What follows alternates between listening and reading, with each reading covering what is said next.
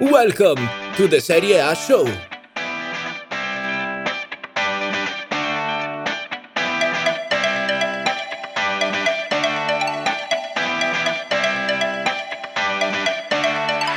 Hello, everybody. We are back for another episode of the Serie A show. We hope you are doing well. Chloe, Nima, incredible week. Again, with these multiple matches per week, it's really difficult to stay up to date and sort of think back to what happened. But all eyes, it seemed like, were on Atalanta Juve, which, again, in terms of entertainment, I don't know if you're getting much better than Atalanta at the moment. It ends 2-2. Nima, I'll just start with the penalties. Juve were awarded 2 of them. I will let you take this because I saw your tweets. I know you feel very strongly about this, so take it Yeah, away. no, I do, and the thing is that look, they're both clear penalties based on how the rules are today, and I don't like the rules. I think they're a bit. They need clarification because right now the fans don't know what's going on. It doesn't seem to, and that's fine. But as long as the players and the coaches and people involved in football do, but they don't seem to know either, and the referees don't seem to know, and there's a discrepancy between every game, or earlier in the season and now, and that's the issue for me. It's the lack of consistency and clear interpretation and application of the rule, and but both are penalties. I mean the excellent Luca Marelli, who it's worth learning Italian just to follow him, is quite simply he explained it so brilliantly in his homepage and blog post why that is a penalty. Both penalties. I mean, the Muriel one, he said if he barely spent 3 seconds on that. He was like, look at the picture, that's a penalty, and it is so to me there's not much to talk about. But I mean, there's no doubt that Atalanta have reasons to feel disappointed because they were much better than Juve. They completely dominated that game, much to my surprise, to be honest. I didn't think they would be that dominant. I didn't think they would dominate, but they really did. Chloe, what did you make of it? As Nima just said, I thought Atalanta were better. I think it'd be very difficult to argue against that. Were they hard done by that final result? Um, it's difficult because a lot of us are rooting for Atalanta, and I guess that's what made the penalties difficult to swallow for some people. But like Nima said, according to the rules, those were 2 penalties. You can't say otherwise. And I actually don't mind the rule in the fact that it does take away this, like in the past where we were saying, was it ball to hand or was it that kind of, it seemed very ambiguous in the past, and it does now make it more clear. The only problem is, as ever in Italy, the referees, even though it's their job, don't seem to know the rules. I mean, not that it should be really, really clear, right? If your arms are away from your body and the ball hits any part of your arm from your shoulder downwards, is a penalty. So you've got to keep your arms in line with your body. You've got to keep them behind your back or whatever, so that you don't get a penalty awarded against you. But in the Fiorentina match, not that it really mattered, because Fiorentina are obviously not going anywhere mid-table. There was a very clear incident that was the same exactly as what had happened in the Juve match that didn't get given. And it's not conspiracy, it's not anything, because this was, let's face it, a pretty meaningless game. It's just that the referees are not doing their job properly when it's been made really much simpler for them. And that's what the annoying thing for me. Yeah, so the thing that bothered me was there were some neutrals who, when they saw those 2 penalties awarded, they kept saying, "Oh, typical Juve." I saw them bring up Calciopoli, and it's like, hold on.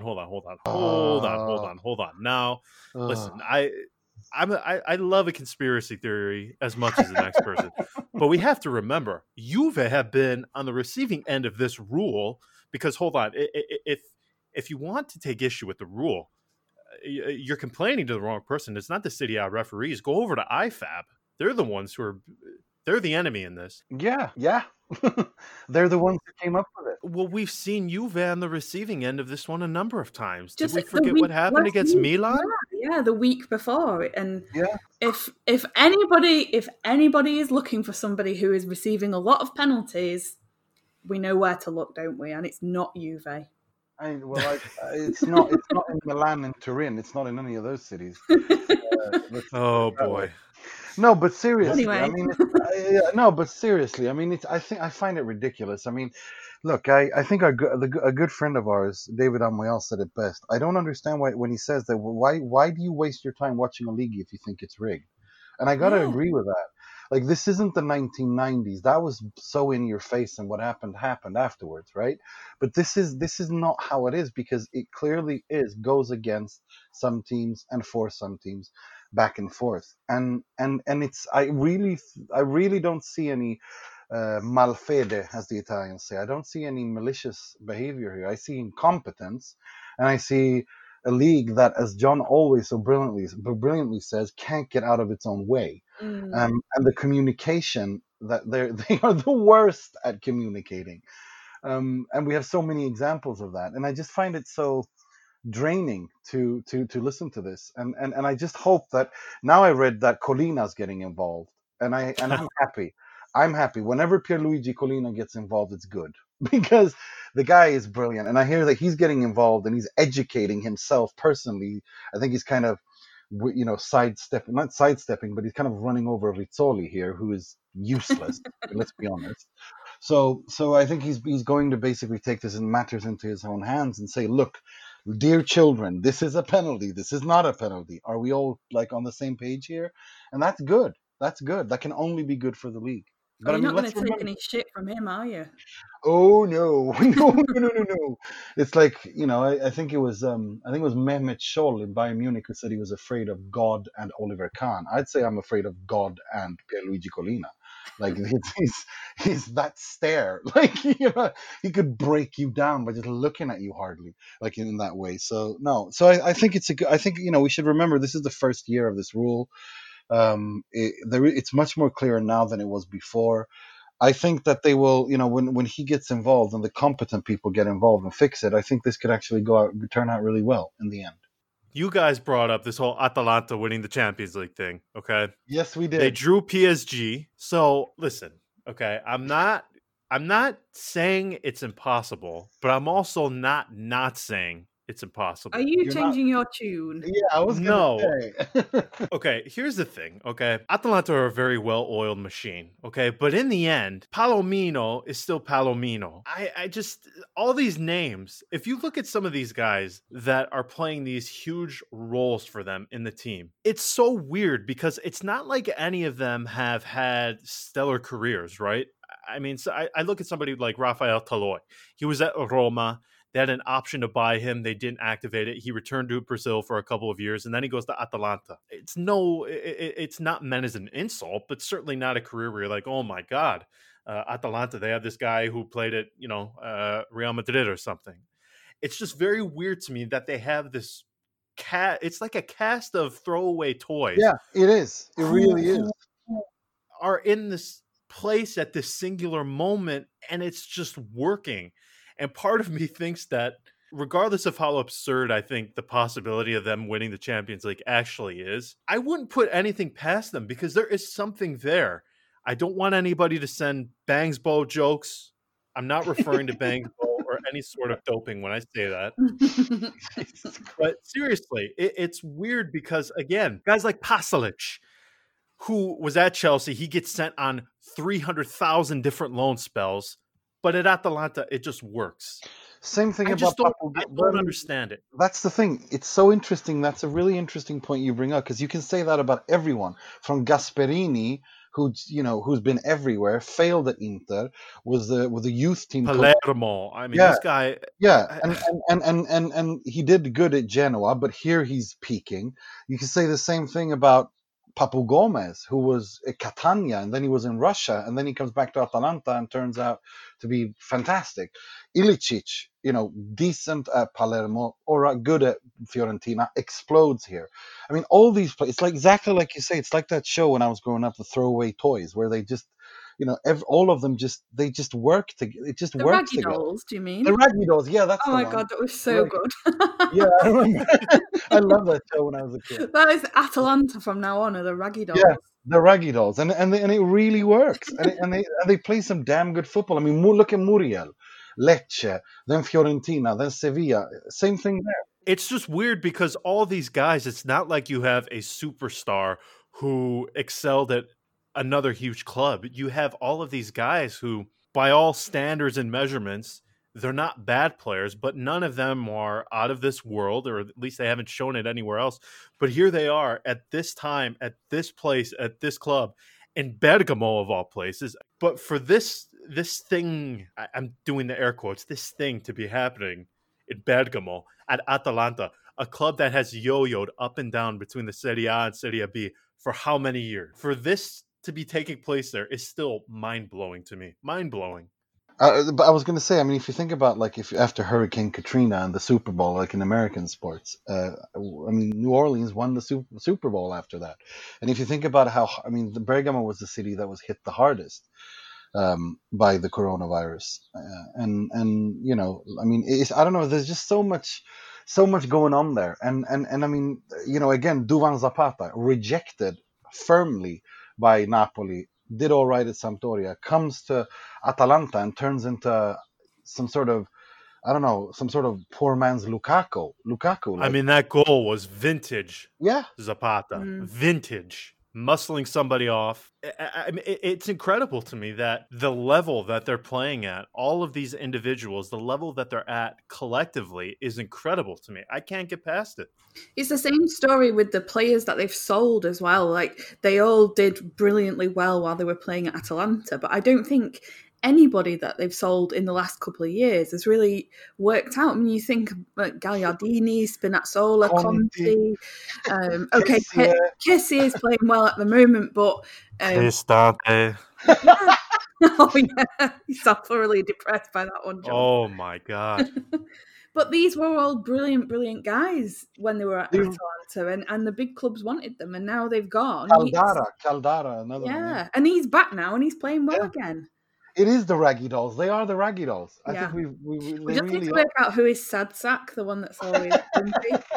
I think that's, to be honest. That's probably Gasparini. I was going to say. Okay, we know the draw now. They've got PSG. All right, now we can't sit here and pretend that PSG has an attack anywhere near anything they faced in the Serie A. I think we at least have to acknowledge that. Yeah. But I have to tell you, they're going to be facing a team that, regardless of what people tell you, I just don't know how you can remotely be even close to being in form after your season ends. Yeah. You're going to be playing non-competitive friendlies. And this is like, if you could pick a month where you would not want to face this Atalanta team, it's now. I mean, barring major injuries, barring 2 or 3 catastrophic injuries, this is going to be tougher for them than they think. And I've seen people do a couple of things. I've seen people maybe overrate Atalanta a little bit, and I've seen people maybe underrate PSG, overrate PSG, while also underrating and or overrating Atalanta. It's very weird. So you're getting in on both ends. I like their chances. I'm just going to say, I like their chances against PSG. They may get pummeled 7-0, but I like the chances. John, it's okay to change your mind. No, I'm not changing my mind. I don't think they will win the Champions League. No, we didn't say that. We said that we think they have a good chance to, and that they're our dark horse. And I still think that. And I think this draw, if anything, I've spoken to Chloe, and we kind of agree on this, that PSG suits them so well. Like, it's an attacking team. They will have acres of space to attack as well. This game can go anywhere. This game could end 5-5, 6-6. Like, honestly, it really could. But if you think about it this way, it's like for PSG, they've had more than a month of not playing. It's like in a normal season, having your normal break and then having your pre-season couple of friendlies and then straight bang into a Champions League quarterfinal. It's crazy for them. Like, I don't know, you see the level of teams, and you saw the level of play on the first couple of Serie A games after the break, it wasn't that good. And it's taken a little while to improve. And I think PSG are going to struggle in that respect because they've not played competitive games in a long time. Yeah, I completely agree. And too, I don't know if you saw like the way it worked out, but if they can get past PSG, You see, that's where I think they'll struggle because I think if Atletico Madrid get through, Simeone has this ability to completely shut down teams and games, and that'll be. I think they will struggle there a lot. I think for me, not because I think Atletico are a better team than PSG, but I think just because of the style they have, I think Atletico Madrid doesn't suit Atalanta as good as PSG does. And I think if they play them, they will struggle. I don't know. okay.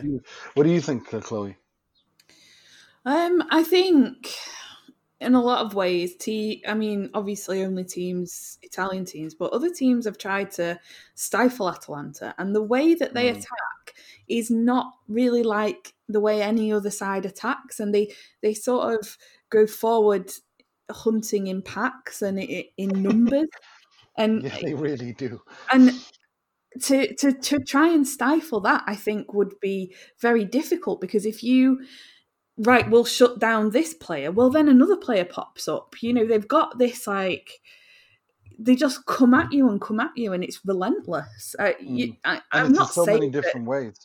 And it's yeah, just so many different ways, like you said. And then, you just think, all right, I think we've got the measure on the game. And he brings on 3 subs, and it's like Zapata, Ilicic, and Malinovsky. And you're like, what the hell? God, the shot on Malinovsky. Jesus. Oh. Yeah, what a player. He is so good. But that's the thing, too. You don't know what to make of these guys individually because, like, if your club buys them, you just have that thought in the back of your head. Like, what is the Bergamo?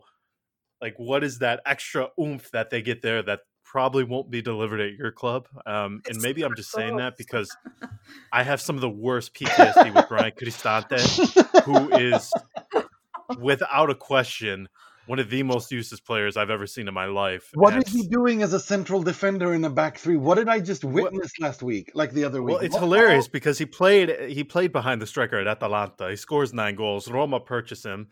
They put him as a mediano, which is like a defensive midfielder. Then they put him as central defender. So a few more weeks, he might be between the posts. I really don't know. But it's incredible. You don't know whether these guys are fool's gold or whether, like, it's so hard. And it's very unfair to them, to a lot of them, because I think a lot of them are talented. But I don't know. It's just so crazy to me that all of them are making this work. It's so weird that the only players that, not the only players, but the biggest examples of former Atalanta players who are actually doing well at other clubs are players that didn't fit and got to play at Atalanta. Bastoni, Kulusevski. It's so weird. It just reinforces the raggy doll thing even more, I think. Well, I have to say Gianluca Mancini and Ibanez. That's true. Ibanez is this guy that they purchased. Roma purchased him from Atalanta in January, and I think he made 1 appearance for the club in the time he was there, and he's done phenomenally well in his last 3 starts with Roma. He's been really, really good. But Mancini, yeah, that's a good. Mancini's been good too. Mancini's been good too. And he's the glaring exception that confirms the rule because he played a lot for Atalanta. Right. All right, well, this is going to make Chloe happy because Lazio are in free fall. They lose to... Stop making me out to be a hater. I'll start getting death threats. Ask Chloe Beresford on Twitter. Come on. They lose to the wonder boy, Roberto De Zerbi, who, please stop comparing everybody who has possession-based football to Pep, please, because I saw that comparison at least half a dozen times over the weekend. No. Please stop. Please just stop, okay? I don't know whether that match said more about Sassuolo or Lazio, but first off, Inzaghi is back to his ways of moaning a lot, and I don't like it. I love it. I love his crankiness. It doesn't bother me anymore because I just love how cranky he gets. I mean, it's like he just sulks like a child, and it's so funny. But does he not see it coincides with the team on a downward trajectory? Yeah. When he starts, the team get worse. Well, maybe he needs to, because that's what Conte does, and he can suck the energy out of a room that's already drained of energy, and that never did anybody any favors, and that's what they don't understand, any of these guys, I think, and I think that they need to be the voice of positivity and give these players confidence and not sit and sulk in the corner. I think that's exactly what Conte does as well, when he's at his absolute. Sorry, when he's at his absolute worst, that when when he starts sulking, and it becomes a negative spiral, and it can easily spiral out of control, and they need to understand that they need to, sometimes you can yell, you can scream, you can sulk, but you also have to remember that you need to change the mentality as well. And I think that's where that's the next step that Inzaghi needs to take to really become the great manager that we all agree he could become, or already has the talent to be. If you look at it, though, no, it's okay. If you look at it, the after the stop, the 3-month stop, the coaches that have done really, really well are all the ones who've got a good positive attitude. Gattuso, Gasp, De Zerbi, and Pioli. Yeah, that was the other one I was trying to think of. And I think after a period of, you think these footballers, they're very much in their routine during the season. They go to training, they play a match, they do some recovery, they have a day off, then they start training again for the next match, and they're in this bubble, they're in this very set routine, and that must keep their minds occupied. And then all of a sudden, when you're not expecting it, football is cancelled, and you don't know how long for, and you're just kind of in this no man's land, and then all of a sudden you have to start playing again. And I think following that crisis, the ones who have nurtured the players, they've had a good attitude and said, come on, we can turn this around, and galvanize the players, are the ones that have done well. And the ones that have moaned, like Conte and Inzaghi, have done really, really badly since the restart. And I do think it's in response to that crisis period, that period that wasn't normal for anybody at all. And some of them had the virus as well. Another guy that's doing very well is Ranieri since the stop, and he's another positive coach. So I do think that is having an effect at the moment.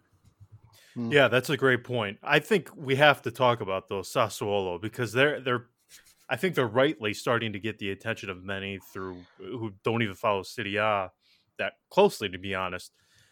So I think it's easy to talk about guys like Boga, who everybody, if you watch the Serie A, I mean, this is a guy who's captured your attention, incredible dribbler.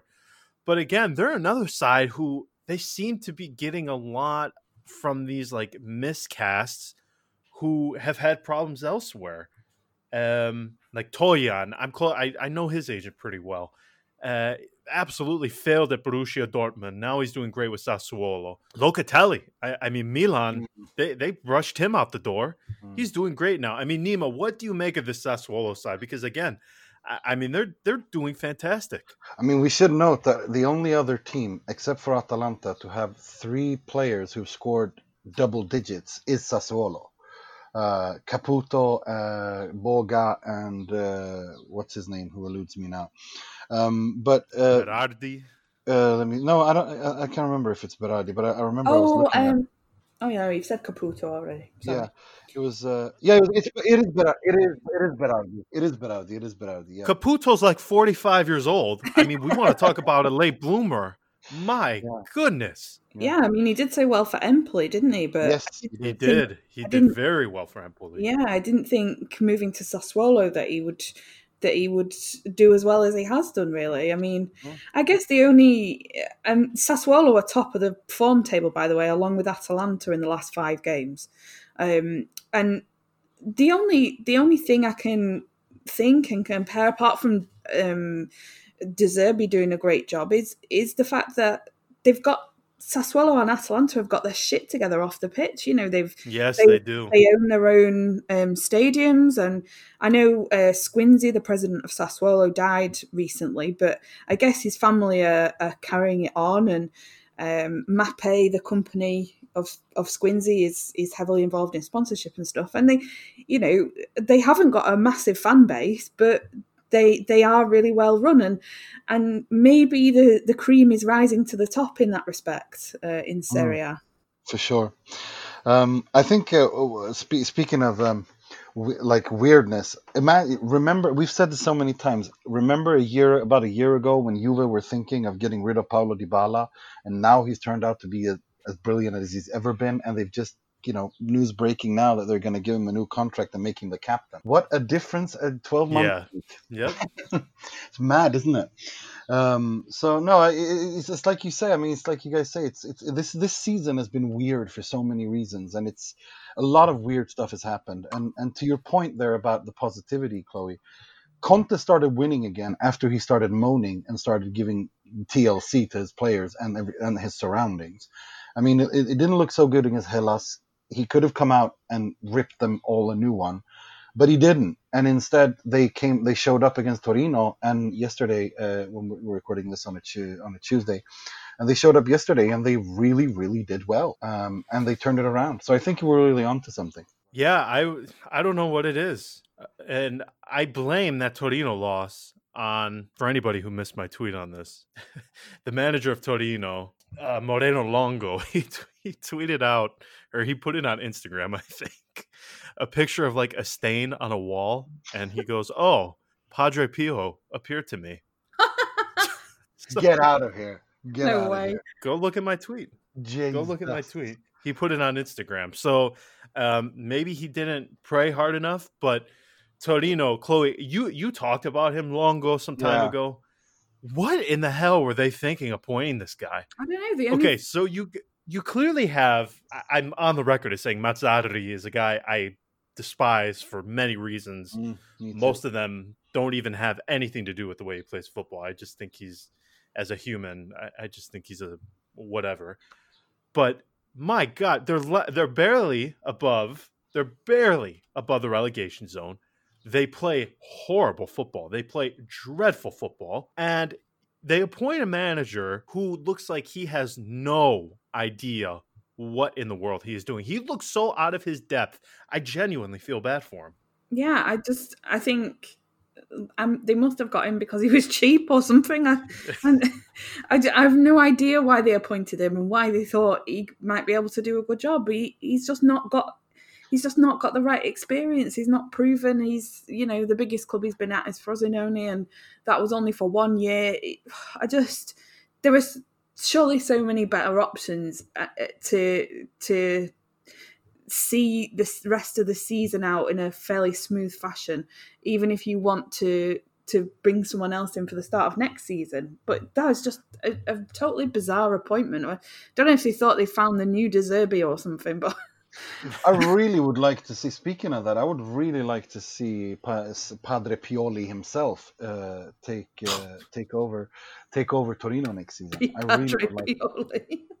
No, but yeah, I really would like to see him do that. I think he could do a job there. I think that's his level, and I think that given how he is as a person and positivity and all that, I think he could do a good job there. Because he's not staying at Milan. It's clear that it's Rangnick who's taking over, and they're talking. We've spoken about in the past how disrespectful that is to Pioli and the team that's there. But it seems that, like you were talking about last week, last week, that Ibrahimovic is not happy with how life is going. That interview was hilarious. It really was. It's so. I love when he's in that mood. When he's in that talking about himself in the third person, and I'm doing everything here from president to player, but I only get paid for being a player. Okay. So the thing is, I can see both sides of it. It's like, okay, guy, you're 38 years old. You still refer to yourself in the third person. Let's dial it back a little bit.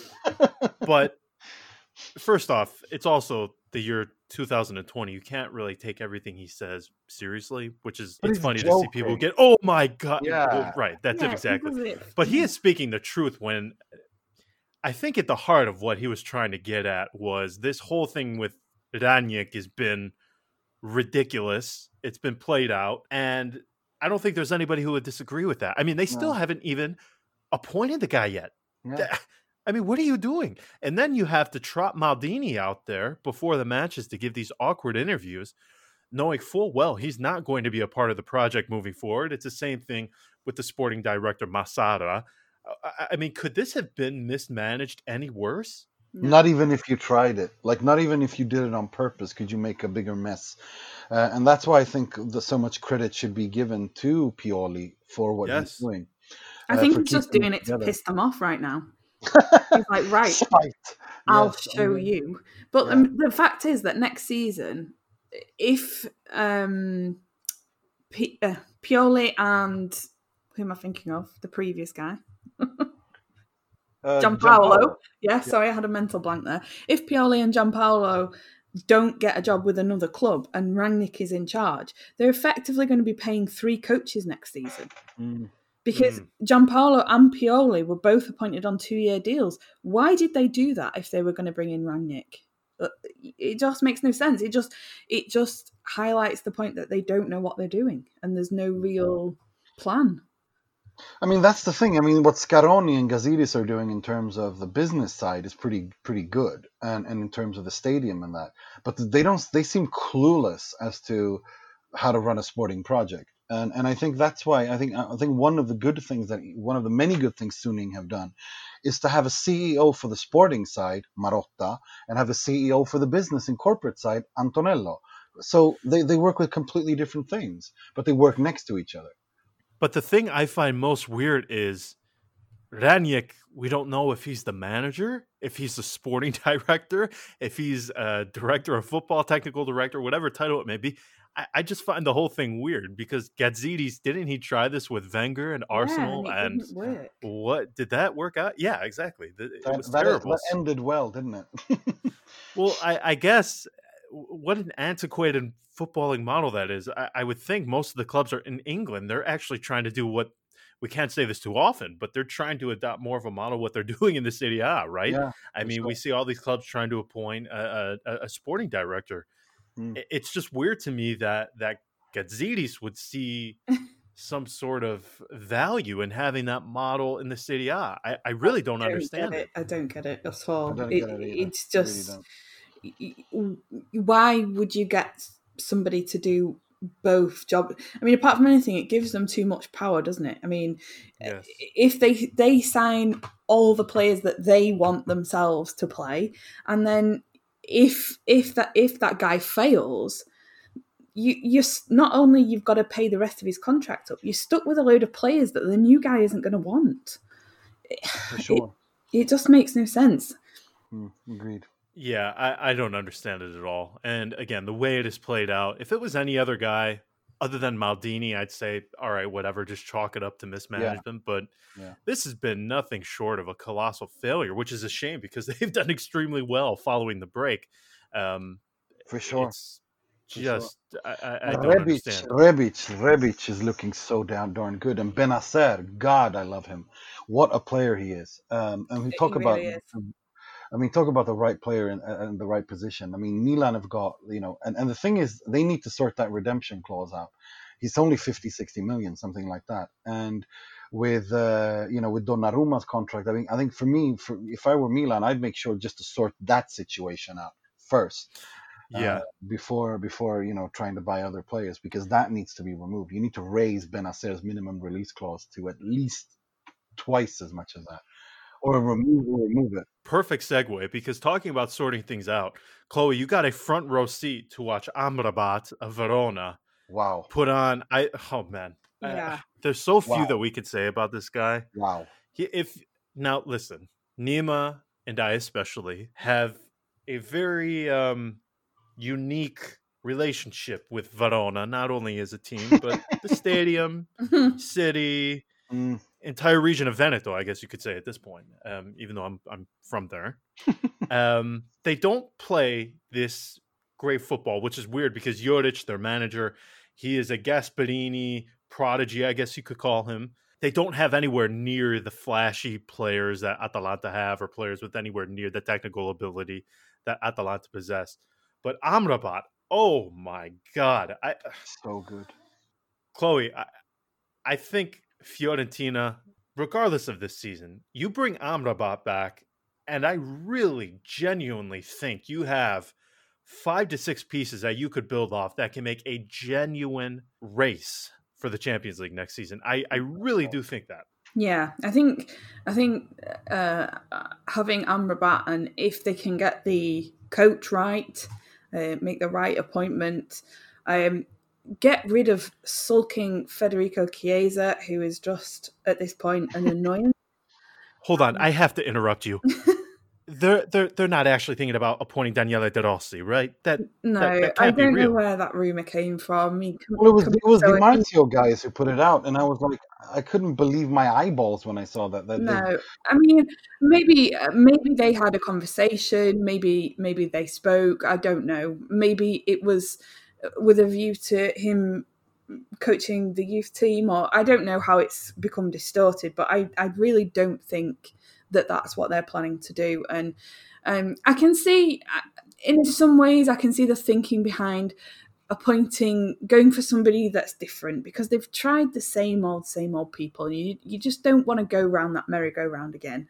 But Fiorentina are not at the point where they could, even though they're backed by money, they couldn't really get somebody top level. So maybe it was a sort of a thinking out loud, out of the box kind of moment. But he's not even got his coaching badges. So no. Yeah. No, I mean, for me, the way I look at it, I think, Amrabat, Castrovilli, Pulgar, and if it's true that they want Nainggolan, I mean, that's Milenkovic. I love him. Yeah, I mean, the Lirola, and I think, to me, this is more and more, and I'm not trolling you. I honestly think Spalletti could do an absolutely brilliant job. Yeah. Like after everything,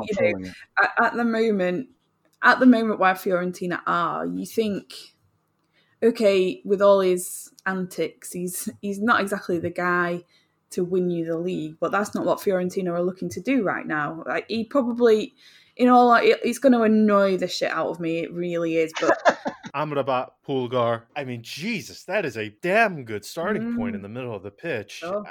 For me, it would be absolute footballing assault, crimes, whatever, to appoint De Rossi. I genuinely think that you have a good base here, and you don't even have to bring in huge names. I think you just need complementary pieces. I agree. Sure. Okay, you sell Chiesa.